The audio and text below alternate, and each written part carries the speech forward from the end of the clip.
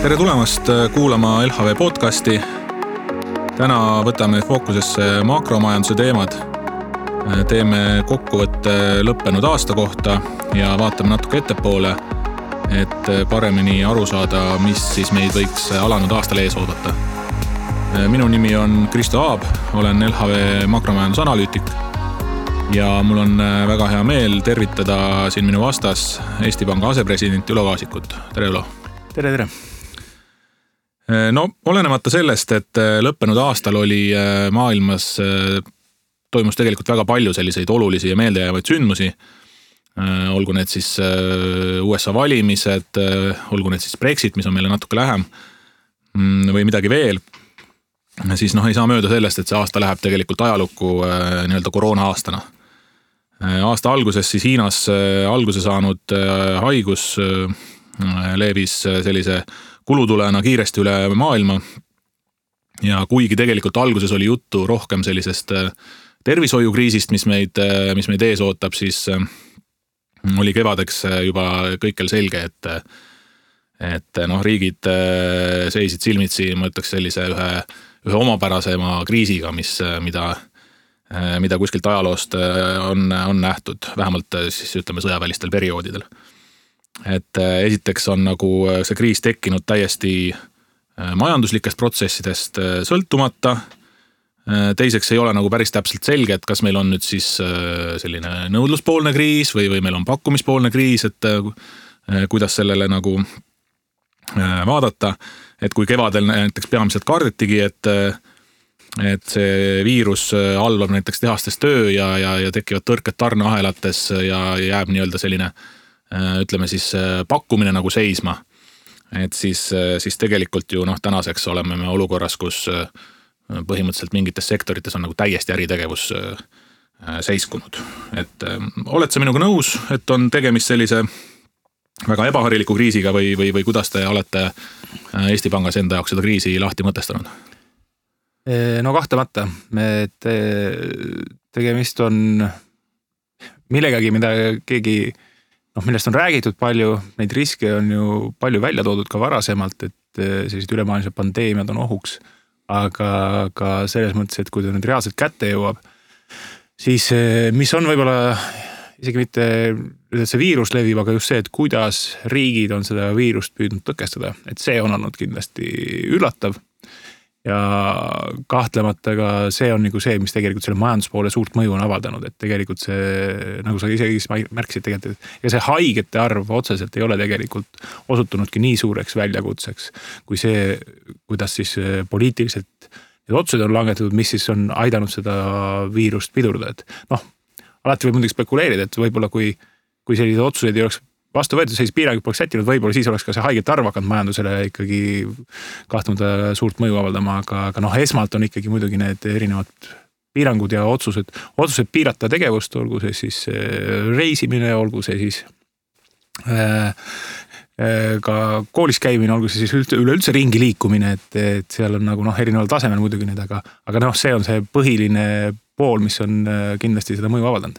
Ja sellel on nii pakkumise kui nõudluspoole mõju kahtlemata, et ühel poole pealt ei ole sul nõudlus, kui sul klientid ei saa tarbida, teise poole pealt seal ei ole võimalik pakkuda, kui sul valitsus käsib oma ettevõtte seisma panna, et seal on nagu mõlemad poolt. Kas väga õige, et tegelikult ju keegi ei tea, et mis oleks saanud siis, kui neid piiranguid ei oleks nii-öelda peale pandud, eks, et kuidas see majandust oleks mõjutanud.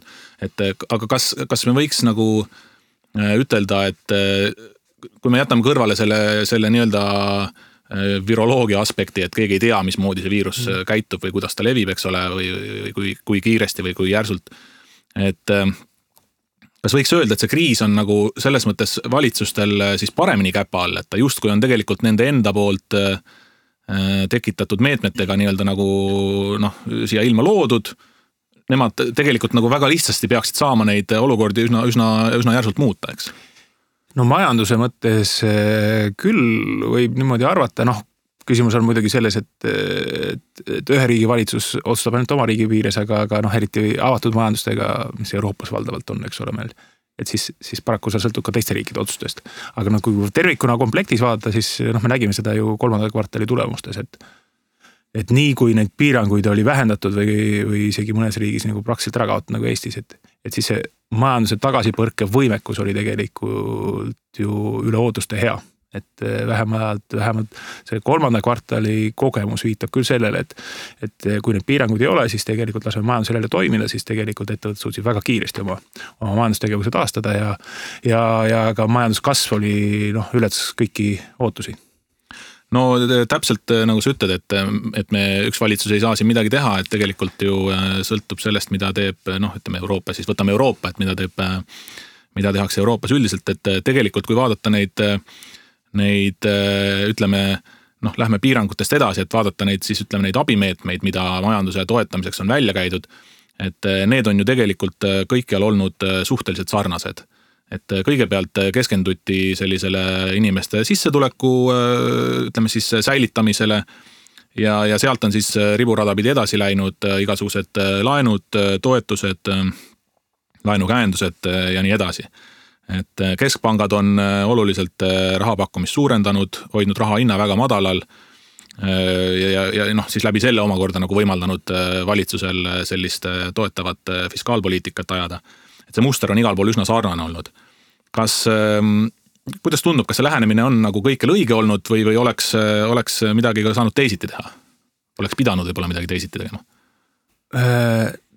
No tegelikult kogu selle poliitilise reaktsiooni paratamatu eeldus on see, et küsimus on, küsime enda käest, eks ole, et kui kaua see viirusekriis kestab, kui suurt ajalist horisonti me peame vaatama, et ettevõtted peavad kannatama ära selle valu, et neil kas siis kliente on vähem oluliselt või siis nad ei saagi oma tooteid teenuseid pakkuda. Et kevadel see esimene reaktsioon, ma arvan, oli suhteliselt õige, oli just see, et pakkuda seda töötajatele toetust, sest see oli väga efektiivne. Teiselt ma arvan, et ka selle likviidsuse abi pakkumine, et selleks, et võimaldada ettevõtetel just nimelt see paar kuud üle elada, eks ole, ja siis saab loodetavasti jätkata. Et see esimese laine puhul mulle tundub küll, et see oli õige lähenemine. Ja sest sellega ka just selle likviidsusabi pakkumise või laenude käenduste või ka pangad näiteks Eestis ju tegelikult olid need, kes võtsid esmalt just laenupuhkuste abil, pakkusid tegelikult ettevõtte selle likviidsuspuhvri. Et see tegelikult aitas väga palju, aga nüüd on alati küsimus see, et kuidas edasi, kas need ettevõtted on ikkagi elujõulised ka tulevikus või ei ole.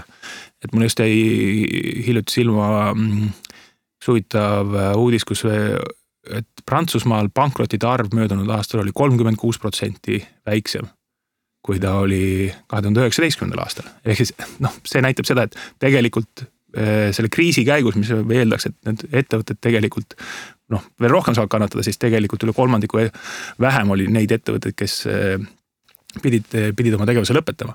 Ehk et suure tõenäosusega me väga palju seda probleemi oleme praegu tulevikku lükanud. Et varem või hiljem need probleemid tulevad välja ja mida suurem on võlakoorem ettevõtetel, seda keerulisem on nüüd jälle kasvama hakata, et me peame nagu mõtlema selle peale, et kui me tahame mingisuguseid sektoreid, mis on vajalikud elus hoida, siis täiendavate laenudega on seda keerulisem teha kindlasti kui otsetoetustega, aga otsetoetuste oht on alati ju ka see, et me anname kellelegi mingisuguse eelise ja siis ei ole see turg ega turumajandus, mis oma ajaloost välja koorunud nagu see efektiivsuse väljasõelumisega on näidanud, et aidata nii-öelda väljasõeluda edukaid. Et siis on mingi poliitilised otsused, mis neid edukaid välja valivad. Ja see ei pruugi olla pikas perspektiivis nagu hea. Et ega see nagu lihtsalt lahendus ei ole, aga kindlasti võib arvata, et osa nendest probleeme me on praegu läbi nende toetuste ja laenude tegelikult küll edasi lükanud. No kui ütleme suuri majanduspiirkondi omavahel võrrelda, et siis USA on ütleme läinud mõnes asjas natuke teist teed kui Euroopas. Et üks asi, ütleme näiteks see sama töötasu säilitamine siis, mida Euroopas nagu võeti eesmärgiks, et siis põhimõtteliselt on ju USA's nagu mõte olnud sama, säilitada inimestele nende sissetulek, aga nad on lähenenud sellele natuke teist viisi, et nad on seal võtnud kasutusele sellise nii-öelda kodaniku palga, eks ole, et jagada inimestele lihtsalt raha kätte ja teisest küljest seal siis ka justkui soositi sellist lähenemist, et töösuhted lõpetada, inimesed võtaksid ennast töötuna arvele ja siis maksti nii-öelda nagu töötustoetust. et kuidas sa arvad, kas kumb lähenemine selles mõttes on mõistlikum, et kas nii-öelda forsseerida seda töösuhte hoidmist, inimesi palgal hoida, hüvitada neile palk või siis lõpetada ettevõtetel töösuhted ära ja hiljem nii-öelda vaadata siis juba nii-öelda puhta lehe pealt, mõnes mõttes puhta lehe pealt, et kuidas edasi minna? No ma kardan, et siin ei ole ühest õiget vastust, on raske anda, et seal on nagu alati sõltub, et USA puhul oli veel huvitav see, et tegelikult tihti see töötutoetus oli veel kõrgem kui sinu varasem palk, ehk siis see veel motiveeris mind veel rohkem sinu töötupositsiooni minema, eks ole, ja ettevõtted ka julgutasid ja said nagu, me teistpidi võtsime ettevõtted selle kulu maha ikkagi. Nii ja naa, et minu meelest see, kui me pikas perspektiivis võib olla õige see, et me peame tekitama mingil hetkel vähemalt selle vaba ressursi, et ressurss saaks minna sinna, kus ta on tegelikult tootlikum. Et nüüd on küsimus, et mis ajahetkel me seda teeme, et kas me teeme selle kriisi kõige hullemal hetkel ja lihtsalt maksame läbi sotsiaaltoetuste kinni. Või me püüame siis, akuutne see kriisifaas on läbi ja siis me püüame inimestele neid mittetootlikke ettevõtteid ja töökohti kaotada ja siis vabastada selles mõttes nagu ressurssi ja siis seda siis leida need kasvavad valdkonnad, kus seda ressurssi saab kasutada. Et eks mõlemad variantidel on omad plussid ja miinused, et kindlasti me peame silmas pidama seda, et juhul, kui me töötuteks väga palju inimesi saadame, mida me tegelikult oleme näinud ka Eestis puhul, eks ole, et meil on Eesti tööpuuduse kasv ja hõive langus on üks suuremaid Euroopas suhtena selleks, kui vaadata, kui palju meil majandus tegelikult langes. Et see tähendab tegelikult seda, et meil peavad olema väga head abimeetmed tegelikult, mis aitaks neid oskusi säilitada vähemalt, mis neil juba olemas on ja tegelikult siis õpetada neile ka nendele töötutele neid uusi oskusi, mida tegelikult võib-olla muudes sektoris vaja on. Et Eesti puhul, kui me ka oleme näinud, et tegelikult see šokk on olnud hästi ebavõrdne erinevates sektorites, et meil on, ma ei tea, Tallinna hotelli omanik ilmselt jumal tänatud ma ei ole, aga need, kes on, ega neil on ikkagi praegu küsimus ellujäämises ikka väga tõsine. Aga samal ajal me äsja lugesime seda, et kui IT-sektoris mitu tuhat, oli vist 8000 töökohta oleks kohe pakkuda. Et ilmselgelt kõik need hotellitöötavad kohe sinna IT-sektorisse sobi, et me peame kuidagi leidma neid võimalusi, et vähemalt mingil määral nendesse kasvavatesse harudesse siis suunata sealt töötajaid, kus need praegu on puudu jäänud. Ja teise poole pealt muidugi see annab alati, kõik need kriisid annavad võimaluse ka üle vaadata oma ärimudeleid, mõelda välja seda, et kuidas olla tootlikum ja kuidas uuele kriisile olla paremini vastupidav. No kui otsapidi siin USA juurde jõudsime, siis jätaks korraks koroona võib-olla kõrvale ja räägiks natuke teistel teemadel, et ärme hakka lahkama siin presidendivalimisi või senati valimisi või hiljutisi sündmusi Kapitooliumil, et las see jääda teiste pärusmaaks. Aga nende presidendivalimistega või üldse nende valimistega koos on siis kaasa tulnud või tekkinud nüüd selline olukord, et siis ütleme, kus nii president kui tema administratsioonist rahandusminister on demokraadid, kongressi mõlemad kojad on demokraatide ülekaalu all ja samas kogu USA keskpanga ehk siis Föderaalreservi juhatus, kaasa arvatud sealne juht Jerome Powell on vabariiklased. Kas see võib mõju avaldada kuidagi nüüd USA rahapoliitika edasisele kursile? Et tegelikult ütleme siis, kellest me räägime rahandusminister, on ju Janet Yellen, kes oli eelmine Föderaalreservi juht. Ja kas ütleme seal USA meedias on spekuleeritud sellel teemal, et eriti kuna nüüd Powelli aeg Fedi juhina saab läbi vist tuleval aastal, et siis tema jätkamine, eks ole, sõltub sellest, et kui hästi ta siis suudab nüüd selle demokraatide pundiga koostööd teha. Kas sellises õhkkonnas, sina oled keskpangas olnud, eks ole, nii pikalt, et tõenäoliselt kokkupuuted nii Janet Yelleni kui Jerome Powelliga on sul olemas vähemalt nende sellise asjaajamise stiiliga. Kas sellises õhkkonnas üldse on nii-öelda parteilisel kuuluvusel mingisugust suurt tähtsust või on seal, ütleme, ikkagi selline akadeemiline lähenemine ja rohkem see nii-öelda tuvide pistrike skaala, et selle poliitilist poolt nii täpselt kunagi ei tea, eks ole, et aga seal kindlasti on oma allhoovused ja mõjud kindlasti on olemas, et seda ei maksa alahinnata, mõningatel juhtudel rohkem, mõningatel juhtudel vähem, aga ma kujutan ette praegu vähemalt vaadates seda uue presidendi ambitsioone, siis kindlasti pigem on oluline just see vaade keskpanga poolt üleüldse, et kuidas majandust toetada, milliseid hoobasid kasutada. Ja seal on nagu pigem just see akadeemiline pool, eks ole, või just täpselt see vaade, eks ole, kas oled rohkem nagu tuvilik või pistlik, sest mis seal salata, et iga poliitiku jaoks on ikkagi oluline see, et majandusel läheks hästi. Ja eriti praegu kriisi ajal on see küsimus, et võib-olla võib vaielda seal ühes või teises vahendis, eks ole, see hiljuti on ka ju seal vaidlusi olnud, et kas pikendada mingisuguseid meetmeid, mida siis tegelikult valitsus on garanteerinud, et mida siis keskpank aitab teha seal.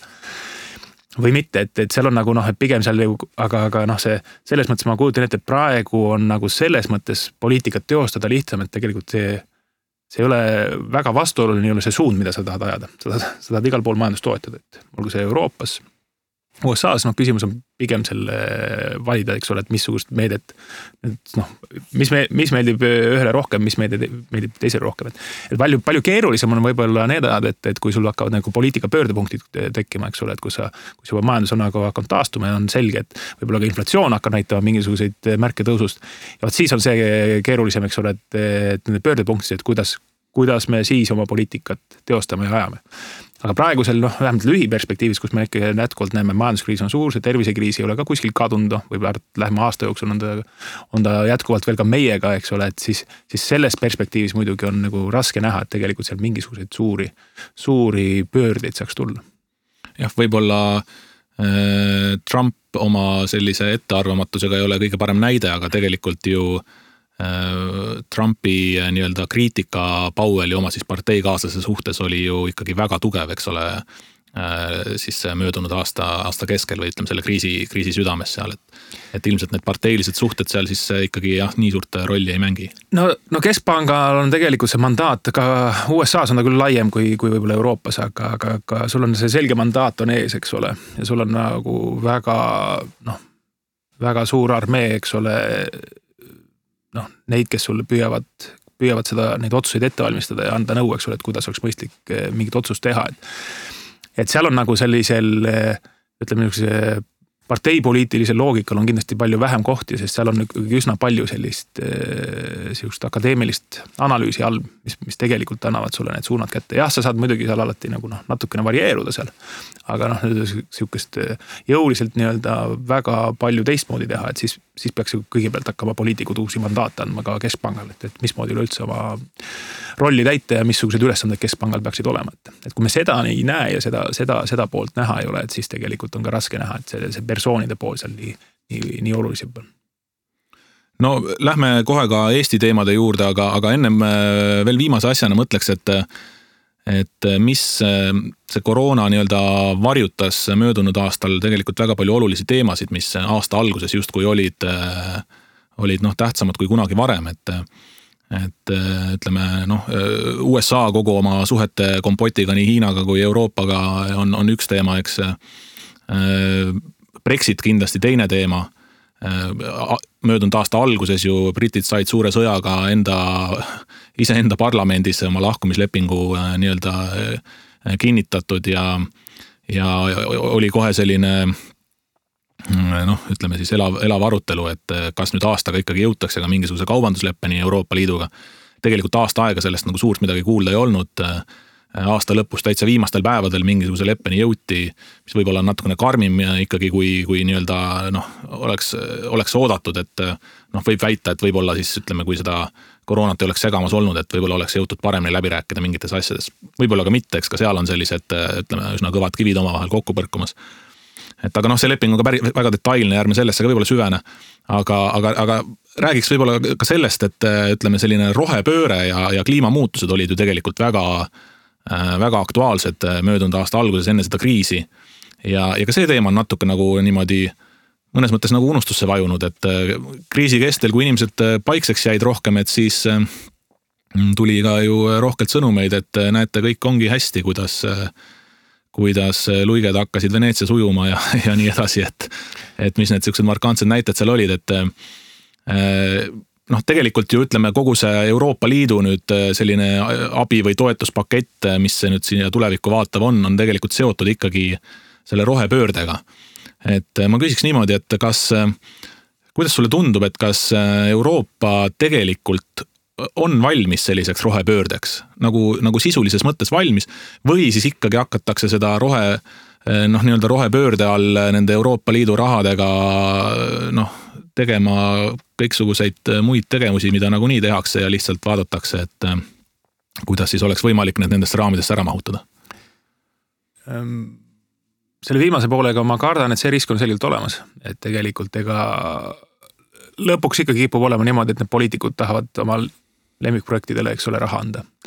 Ja seal ei ole midagi võõrast ka, kui me seda Eesti kontekstis vaatame, et ega see diskussioon ju ei ole teab, mis avalik olnud ja lähtunud sellest, et arutame nüüd koos kiiresti, et mis on need mõistlikud prioriteedid ja kuidas neid saavutada. Vaid pigem on ikkagi otsitud välja, et mis kellegile tundub, et on hea mõte ära teha, et olgu see siis Tallinnas uus haigla või kuskile mujale pikendame raudteed või mis kõigiga ei ole kõige täpselt kursis praegu.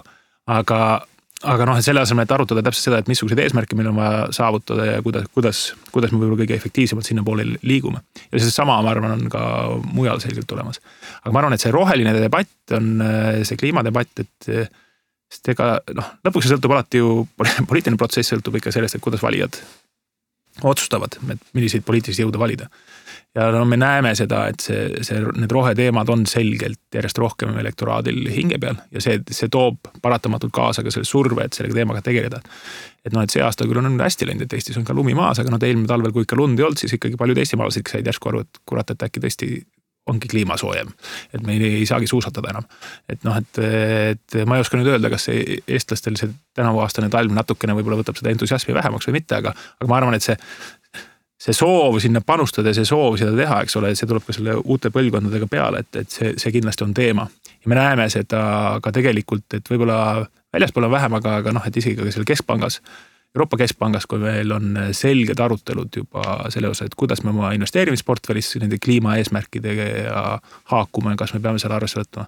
Praegu on algatatud see uue Euroopa Keskpangal strateegia muutuse arutelu, kus kliima on selgelt üks plokk, et kas ja kui palju ja kuidas võib-olla peaks ka kliimamuutuste teemat võtma arvesse ka meie rahapoliitika tegemisel, et seal on, et need arutelud on olemas, need ei ole kerged ja lihtsad, eks ole, eks igal pool maailmas oleks alles algusjärgus selles, et kuidas õigesti mõõta üleüldse neid kasvuhoonegaaside emissioone ja kas me peaksime vaatama minevikku või võib-olla püüdma hinnata pigem seda tulevikku, et kuidas iga ettevõte suudab täita neid kliimaeesmärke, kuidas muutud, ma ei tea, 20 aasta pärast kavatsevad muutuda kliimaneutraalseks ja mis need plaanid on ja võib-olla investeerima ikkagi raha ikka just selle muutustesse, aga mitte lihtsalt premeerima neid, kes juba on mingi muutused teinud ja nii edasi, et seal on väga palju lahtsid küsimusi, aga minu hinnangul see on see trend on võib-olla lihtsalt natukene tahaplaanile jäänud, aga ta tuleb veel võimsamalt esile kohe, kui see viirusekriis on ära lõppenud.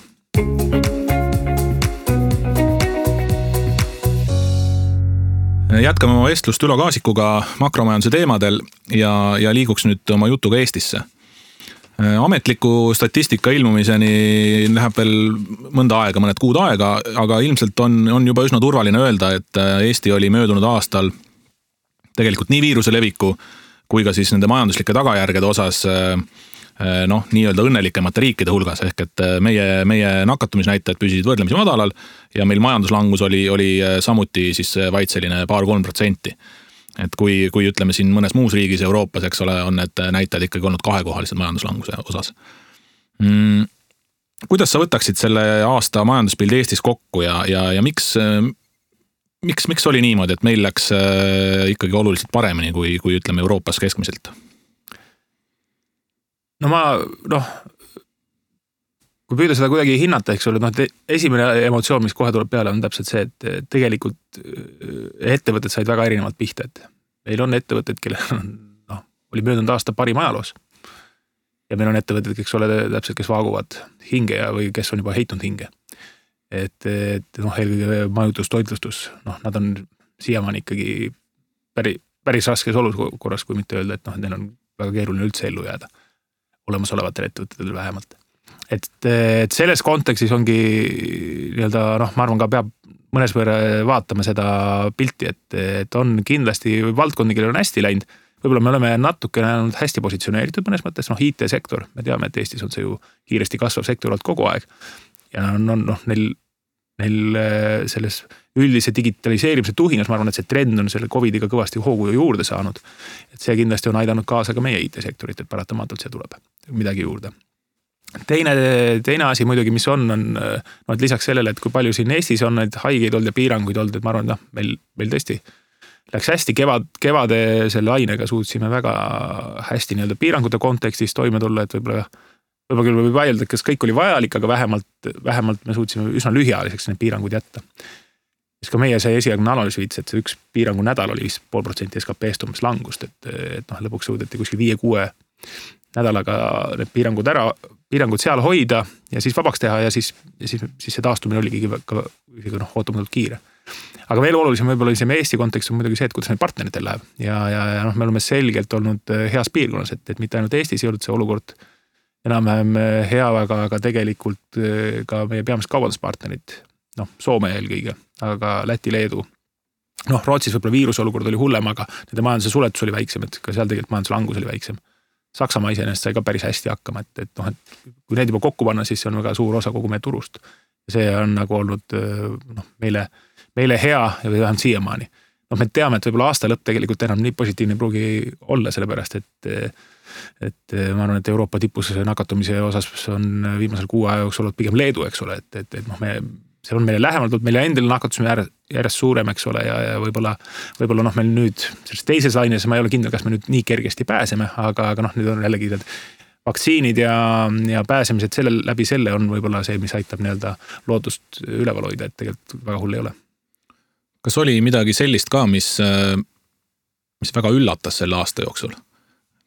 Oli see siis näiteks see sama, mis sa välja tõid juba, et sektori nii eriilmeliselt pihta said, oli see näiteks kinnisvarahindade selline põikpäine püsimine ühel tasemel, ma ei tea, töötuse määra alguses kiire kasv, aga siis selline stabiliseerumine? Ma arvan, et üks üllatus oli kindlasti see taastumise kiirus see tõesti üllatas, et tõesti paneme ettevõtted paariks kuuks kinni ja teeme lahti ja lähebki kõik ilusti edasi, et see oli üllatav. Ma arvan, et see tööturu poole pealt võib-olla, me teame seda, et Eesti tööturg on paindlik, kõik need varasemad kriisiepisoodid on tegelikult seda ka tõestanud, Eesti ettevõtted on üsna paindlikud, võib-olla seekord meil oli kasu tõesti sellest valitsuse tööturu sellest palgatoetuse meetmest, et ta aitas nagu võib-olla natuke pehmendada seda olukorda, aga võib-olla eelkõige ta aitas seda ebakindlust ettevõtetel maha võtta, ma arvan. Aga kindlasti oluline, ma ei tea, kas nüüd üllatus on võib-olla vale sõna, aga ma arvan, et oluline tegur, mis Eesti majandust mõjutas, oli tegelikult pankade käitumine. Siis ma olen jätkuvalt kindel, et see on olnud kõige suurem roll Eesti majanduse möödunud aasta arengus on olnud see, et kuidas pangad käitusid. Nad käitusid täiesti teistmoodi, kui nad möödunud kriisi ajal käitusid. Ehk et pigem anti väga lihtsasti maksepuhkusi praktiliselt kõigile, kes seda soovisid.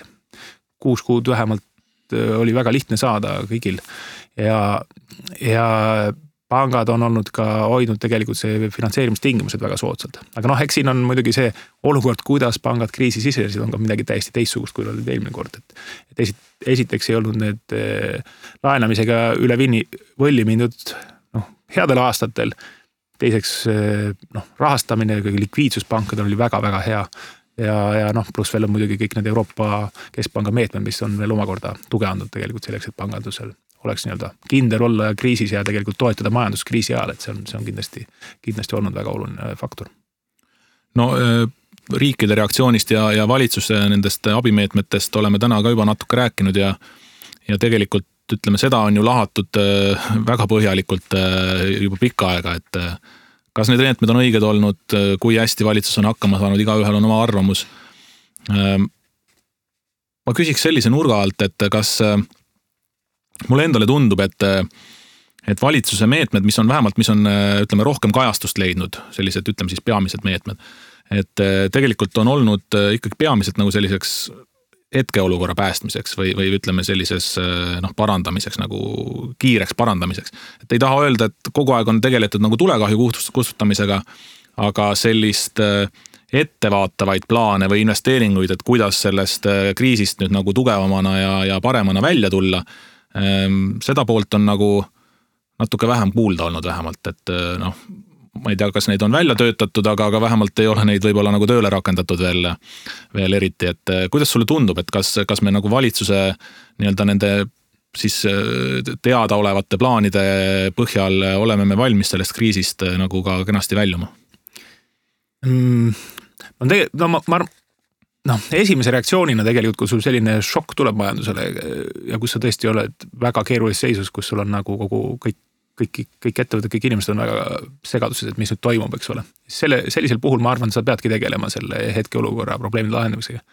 Ja selles kontekstis kindlasti see töötasu meede oli, ma arvan, küllaltki edukas, et seal võib alati ütelda, et seal mõni sai üle aru ja mõni teine mitte, aga laias laastus sul oli vaja pakkuda kindlustunnet, pakkuda aidata ettevõtted see paar kuud üle elada ja seda kindlustunnet, ma arvan, see meede kenasti ka täitis, et see oli päris hästi õnnestunud meede selles kontekstis. Aga kui vaadata seda kogu paketti, siis seal tegelikult oli veel palju meetmeid muidugi, et olgu need laenutoetused, otselaenud, me oleme suhteliselt kriitilised olnud ka nende otselaenude osas, sellepärast, et kui turg ikka suudab ise ka lahendusi pakkuda, siis tegelikult tasuks alati kaaluda ka neid võimalusi ja tegelikult nagu ajalugu on ka näidanud, et kui pangad ise võtavad väga leebe positsiooni ja tegelikult püüavad ise klientidega lahendusi leida, mida seekord ka kriisis nagu mainisin oli, et siis tegelikult ka seda meedet väga vaja ei läinud, aga tollel hetkel muidugi, kui neid meetmeid planeeriti, ega siis ei olnud ka kindel, et kuidas pangad käituvad ja nii edasi, et siis halvema ettevalmistuseks tegelikult ka need meetmed, ma arvan, nii need KredExi erinevad käendused kui ka võimalused otse pakkuda abi vajadusel, et ma arvan, et nii-öelda instrumendina tollel hetkel kindlasti olulised ja vajalikud. Võib-olla alati, kui vaadata, kuidas seda pärast kasutati, et kas seal võib alati kritiseerida. Aga tegelikult need ütleme just need KredExi laenud ja need meetmed on ka ju väga palju olnud suunatud ikkagi sellise nii-öelda käibekapitali laenu või likviidsuse pakkumisele, mitte nagu nii väga ettevaatavad. Seda küll jah, et ma mõtlengi, et aga nad olid, kogu see kevadine pakett oli põhimõtteliselt mõeldud ikkagi, või ütleme, need 2 instrumenti vähemalt olid mõeldud selle olukorra päästmiseks. Siis neil oli ka muidugi ka selliseid pikemasid, nad püüdsid mõningaid investeeringuid toetada rohkem, olgu see majade soojustamine, olgu see parem interneti levik üle Eestimaa, mis võiksid vähemalt aidata meil tulevikus seda infrastruktuuri paremaks teha ja et meil oleks paremad. Aga seal oli ka täiesti selgelt poliitilisi algatusi, millel ma arvan, et oli viirusele ka vastupidin mõju olla, et kui sa ütled inimestele, püsige koju, ärge liikuge ja samal ajal vähendad kütuseaktsiisi, siis need sõnumid ei lähe minu jaoks vähemalt kokku. Et ilmselgelt kütuseaktsiisi vähendamine suurendab liikuvust, kui sa muudad hinna odavamaks inimestele. Et selles mõttes need signaalid alati seal kõik muidugi olnud, aga eks tuleb poliitikutest ka aru saada, et neil on vaja ka oma valijatega kuidagi suhelda. No üks asi, mis minu jaoks võib-olla eelmisel aastal oli veel üllatav, või ütleme kogu selle koroona kriisi, ma ei tea, siis päästmise debatis, et minu arvates põhjendamatult vähe on tähelepanu saanud selline nii-öelda ettevõtja äririsk. Et aeg-ajalt tekib selline tunne, et me oleme jõudnud nagu mingisugusesse sellisesse faasi, kus ettevõtjate jaoks justkui käive, kasum, kõik peaks olema justkui nagu garanteeritud. Et kui me siseneme mingisugusesse kriisi, siis ettevõtjad tõstavad käed üles ja valitsus taob kõik kahjud kinni. Et ma jumala eest ei ole nagu selles mõttes mingi nii padukapitalist, et ma ütleks, et valitsus ei peaks siin olukorras toetama ja loomulikult peaks toetama. Aga just see üllatav moment tundub olevat see, et tegelikult isegi ei ole nagu mingit erilist debatti olnud selle üle, et kui suur see risk ettevõtjal peaks endal olema. Pigem on need arutelud keskendunud sellele, kas see ettevõte või kas see sektor on riigi jaoks strateegiliselt oluline, kas selles mõttes riik peaks seda toetama, aga rääkida sellest, et ettevõtjatel ongi mingisugused riskid, eks, et kui sinu ettevõte on üles ehitanud, ma ei tea, oma ärimudeli mingisuguse ühe konkreetse kliendi peale mõeldes ja nüüd see klient sul sealt tagant ära kaob, mis iganes põhjusel siis, et siis see on risk, mille sa oled võtnud, eks. Et kas sellised küsimused, tegelikult neid ei ole nagu väga palju kajastatud, et kas seda arutelu peaks olema meil? Kui nii küsida, loomulikult peaks olema, et tegelikult ma tean, et mõnevõrra seal nii-öelda sisemiselt ametkonnad on seda diskuteerinud, aga võib-olla seda on kindlasti väheks jäänud ja tegelikult ma arvan, et mida võib ette heita kogu sellele kriisiotsuste protsessile, on kindlasti see vähene läbipaistvus ja vähene kaasatus just ja vähene avalikustamine selles mõttes, et avalikkuse ees sellise debati pidamine, et mis on nagu head ja valad valikud. Et minu meelest ka lihtne näide siin ettevõtluse poole pealt on ka, et kuidas ettevõtteid toetada, et üks võimalus on toetada läbi selle, et me anname lihtsalt neile raha hästi palju ja isegi ei nõua sellest oma osalust vastu. Mis ma arvan, et täpselt see on see, et me võtame kogu selle kahjumi riski, eks ole, avaliku sektori kanda, et ma arvan, et nutikam lahendus kindlasti oleks püüda just eelkõige, kui ettevõtete nõudluse pool on ära kukkunud, et püüda seda nõudlust kuidagi stimuleerida. Et olgu siis kas või see sama Cleveroni näide, kus nad soovisid oma kappe Eestisse siis paigaldada, eks ole, et see pigem tundub mulle siukene lühiajaline toetusmeetmena efektiivsem, sellepärast, et see võimaldab nii-öelda väga kergesti väljuda selle pealt ja see teiselt poole pealt annab, hoiab ikkagi teatavat survet ka ettevõtte enda poole pealt, et sa saad ikka midagi väga selgemat ka vastu sealt. Muidugi need laenud iseenesest ju, argumendina võib alati öelda, et laen on nagu selline käibelaenu andmine ja et see võiks aidata ettevõttel sellest kriisist läbi tulla ja ta pärast ju peab selle tagasi maksma. See kõik on õige, aga selle laenu negatiivne pool on see ja ma arvan, et see debatt on nüüd ka Euroopas laiemalt ees, kus neid laenud isegi on rohkem kasutatud kui ka Eestis. Et kriisist taastumisel on ju see laenukoormus nüüd kõigil kukil. Ja tänu sellele on nagu kui sul ikka raskus on kukil, on keerulisem joosta. Ja sellega toime tulla, et nüüd kui pärast kriisi oleks vaja hakata investeerima, tegutsema, siis paraku nad peavad tegelema selle möödaniku laenukoormusega. Ja see saab olema ka, ma arvan, Eestis paljudel ettevõttel probleem, et tegelikult see laen kui selline võib aidata sul natukene aega elus püsida, aga et pikemas perspektiivis on kindlasti on nüüd küsimused nende laenude restruktureerimisel, nende laenude andeks andmises mingis kontekstis. Ja loomulikult ka selles kontekstis ka selle ärimudelite paikapidavus, et see debatt kõik ees on, et meil tasuks kindlasti rohkem mõelda just selle peale, et kuidas me teeme, aga kui me vaatame, kuidas valitsus praegu nüüd on viimase teises laines olnud, siis ta on ikkagi üsna kitsi olnud tegelikult, et ega siin on ettevõtted üsna üksi juba jäetud, et väikest abi antakse, palgatoetust nendele, kellel otsetegevus kinni pannakse, aga et see viidab sellele, et tegelikult ka küllap valitsuses on nagu need arusaam, et ärisektoris ikkagi teatud riskid tuleb ka äripidajal kanda, et see on ikkagi olemas.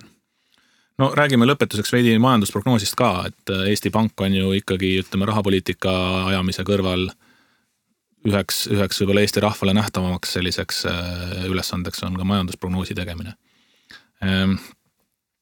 Kui keeruline on sellise kriisi keskmes just majandusprognoosi koostada? Kas on üldse mõtet tulla välja mingisuguste konkreetsete numbritega või on siis targem ainult kirjeldada mingeid võimalikke arenguid, ma ei tea, parimal juhul rääkida mingitest vahemikest?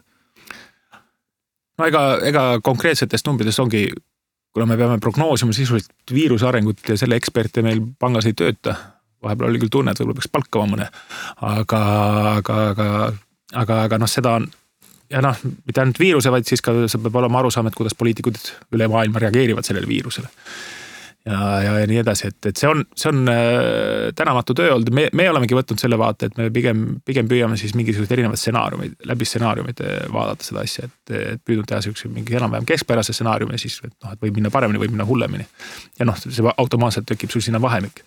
Aga kui see vahemik ongi sul sealt, isegi kui vaadata Euroopa Keskpanga prognoosi siin möödunud aastal, siis üks hetkel see vahemik oli seal umbes 0-9%, eks ole, et siis see, ja kui me teame, kus vahemikus varasemalt on majanduskasv enam pendeldanud, et siis see põhimõtteliselt võimaldab sul mida iganes ütelda selle pealt, ega seal väga suurt selgust tegelikult sellest prognoosist ei saa, aga mida ta võib-olla annab tuge sellele, eks ole, et kui ma näen, et kuidas need arengud näiteks viirusega lähevad, et siis ma võib-olla suudan ennast tunda paremini või halvemini, eks ole, seepärast ma tean, et okei, et see võib kaasa tuua selliseid tagajärgi, et me püüame et läbi selle loogika pigem siis kirjeldada, et kui viiruse seis läheb hullemaks, eks ole, et kuhu siis see suundumus võiks olla või kui läheb paremaks, et siis kuhu siis suundumus võiks olla.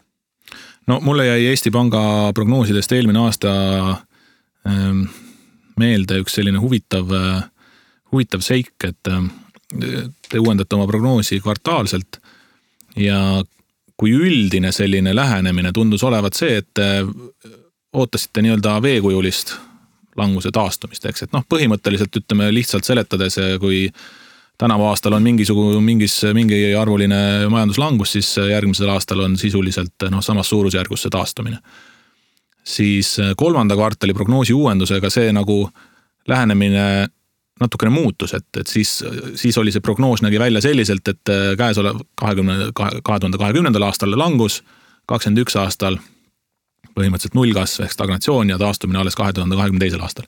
Nüüd aasta lõpus oli see jälle muutunud nii-öelda veekujuliseks.